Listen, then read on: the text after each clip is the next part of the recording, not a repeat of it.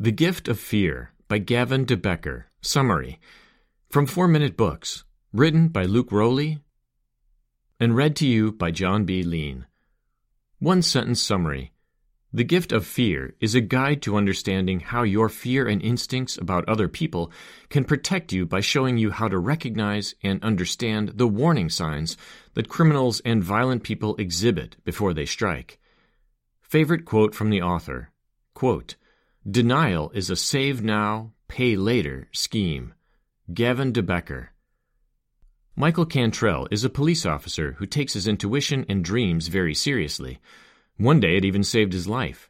He and his partner, David Patrick, once pulled over a car that had 3 shady men inside. Cantrell identified the telltale sign of danger when the 2 men in the back seat wouldn't make eye contact with him.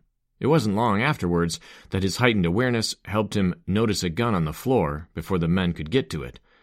His partner, David, however, wasn't so observant, and it cost him. He had a dream in which he got shot and ignored it even after Cantrell told him to watch out. Not long after, he confronted some armed robbers alone and was shot, but luckily survived. This is just one example of the importance of our intuition and even our sense of fear. We can tell when something's not right in a situation, and if we learn to listen and enhance these abilities, it can save our lives. Using fear to your advantage to keep yourself safe is what Gavin Becker teaches how to do in his book, The Gift of Fear and Other Survival Signals That Protect Us from Violence. Here are 3 of the greatest lessons I've learned from this book. 1. Strangers will try to lure you in with friendliness and charm, but you can learn to know what to look for to know when a person sounds too good to be true. 2. Reading body language and using empathy are powerful tools you can use to protect yourself from criminals. 3. Watch out for the signals so you can know the difference between a dangerous situation and a harmless one. Fear can be good for you? Let's jump right into these lessons and see how. Lesson 1. Watch out for overly friendly and charming strangers. Criminals know that if they can get you to let your guard down, they can get what they want from you. That's why they'll employ special tactics to try to make you trust them. It takes skill to see through their deceptiveness, but you can learn how to do it. First, watch out for what's known as forced teaming. This is when a criminal will pretend to be your friend to get you to do something. It's easy to notice if they use the word "we" when describing a situation in which they're trying to help you. Take a woman named Kelly's experience, for example. While carrying groceries up the stairs, a bag ripped, and cans tumbled everywhere. A man below began collecting the cans and offered to help. When Kelly refused, he said, "We have a cat to feed up there," in an attempt to make her feel like he was on her side. But this couldn't be further from the truth. It turned out the man was a rapist and murderer. Kelly got extremely lucky that day.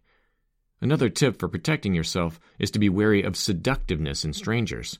This is yet another way criminals try to get you to stop listening to your intuition. And if you know anything about Ted Bundy, falling for it can have serious consequences. No matter how charming somebody is, if they don't respect your wishes, that's a sign they're dangerous. Lesson 2. To protect yourself from criminals, use empathy and read body language. Do you know somebody that when they enter a room, everybody feels their presence? Maybe they stand in a powerful pose or take up more space by acting taller or stronger. Whatever the case, this is just one example of how people use body language to convey how they feel. This is good news for you when trying to stay safe, though, because the body language of violent people is almost always the same. Plus, many mannerisms are done unconsciously, which means it can be easy to spot the signs of aggression. Only if you know what you're looking for. Learning to recognize the signs of it might save your life someday. Make sure to watch out for a jutting chin as one sign of anger. Another way to tell if someone is a threat is if they flare their nostrils. And people who seem always to be staring or glaring at you are often violent within.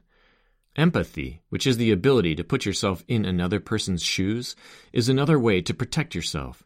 If you can tell what emotions someone is feeling, you can more accurately analyze the risk they might pose.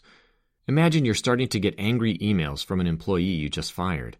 Think about what he's going through to find out what he wants to accomplish by what he's doing. It wouldn't be in his best interest to send threatening messages if he wanted his job back. So he might be seeking revenge, and you may need to be careful. Lesson 3. Knowing when something's dangerous and when it doesn't come down to the signals. Do you think you'd be able to tell whether a stalker was dangerous or merely strange? Either way, it's creepy, but how fast you need to react in these situations depends on the details. Take the example of John Searing's determination to get on The Tonight Show in the 80s, for instance. He sent one letter requesting to be on the show. After that, the studio sent him an autographed photo. He then thought that that was the end. But Searing persisted and sent over 800 letters asking the same thing. He didn't even sound threatening, so the producers decided to let him have what he wanted. After his appearance on the show, the host, Johnny Carson, asked him to stop sending letters, and Searing did. While this story ended up all right, not every other example does, especially when people don't pay attention to the signs of trouble. One day in 1992, a student at Bard College at Simon's Rock named Wayne Lowe received a suspicious package. It had the words "Classic Arms" written on it. Instead of opening it, the dean decided not to violate student privacy and handed it over. But he did ask a dorm supervisor to check in on Wayne. When she asked to see what was in the package, he wouldn't let her. When she came back later to find it had been opened, Wayne said it was just harmless gun parts. Later that night, someone called in, warning of an impending shooting, but nobody called the police. Because those in charge failed to heed the warning signs, Wayne couldn't be stopped before shooting 6 people and killing 2. The Gift of Fear Review. I thought The Gift of Fear was a fascinating book, although I have to say it wasn't the take on fear I expected when I first started it. Still, this stuff is important knowledge to have. Who would I recommend The Gift of Fear summary to?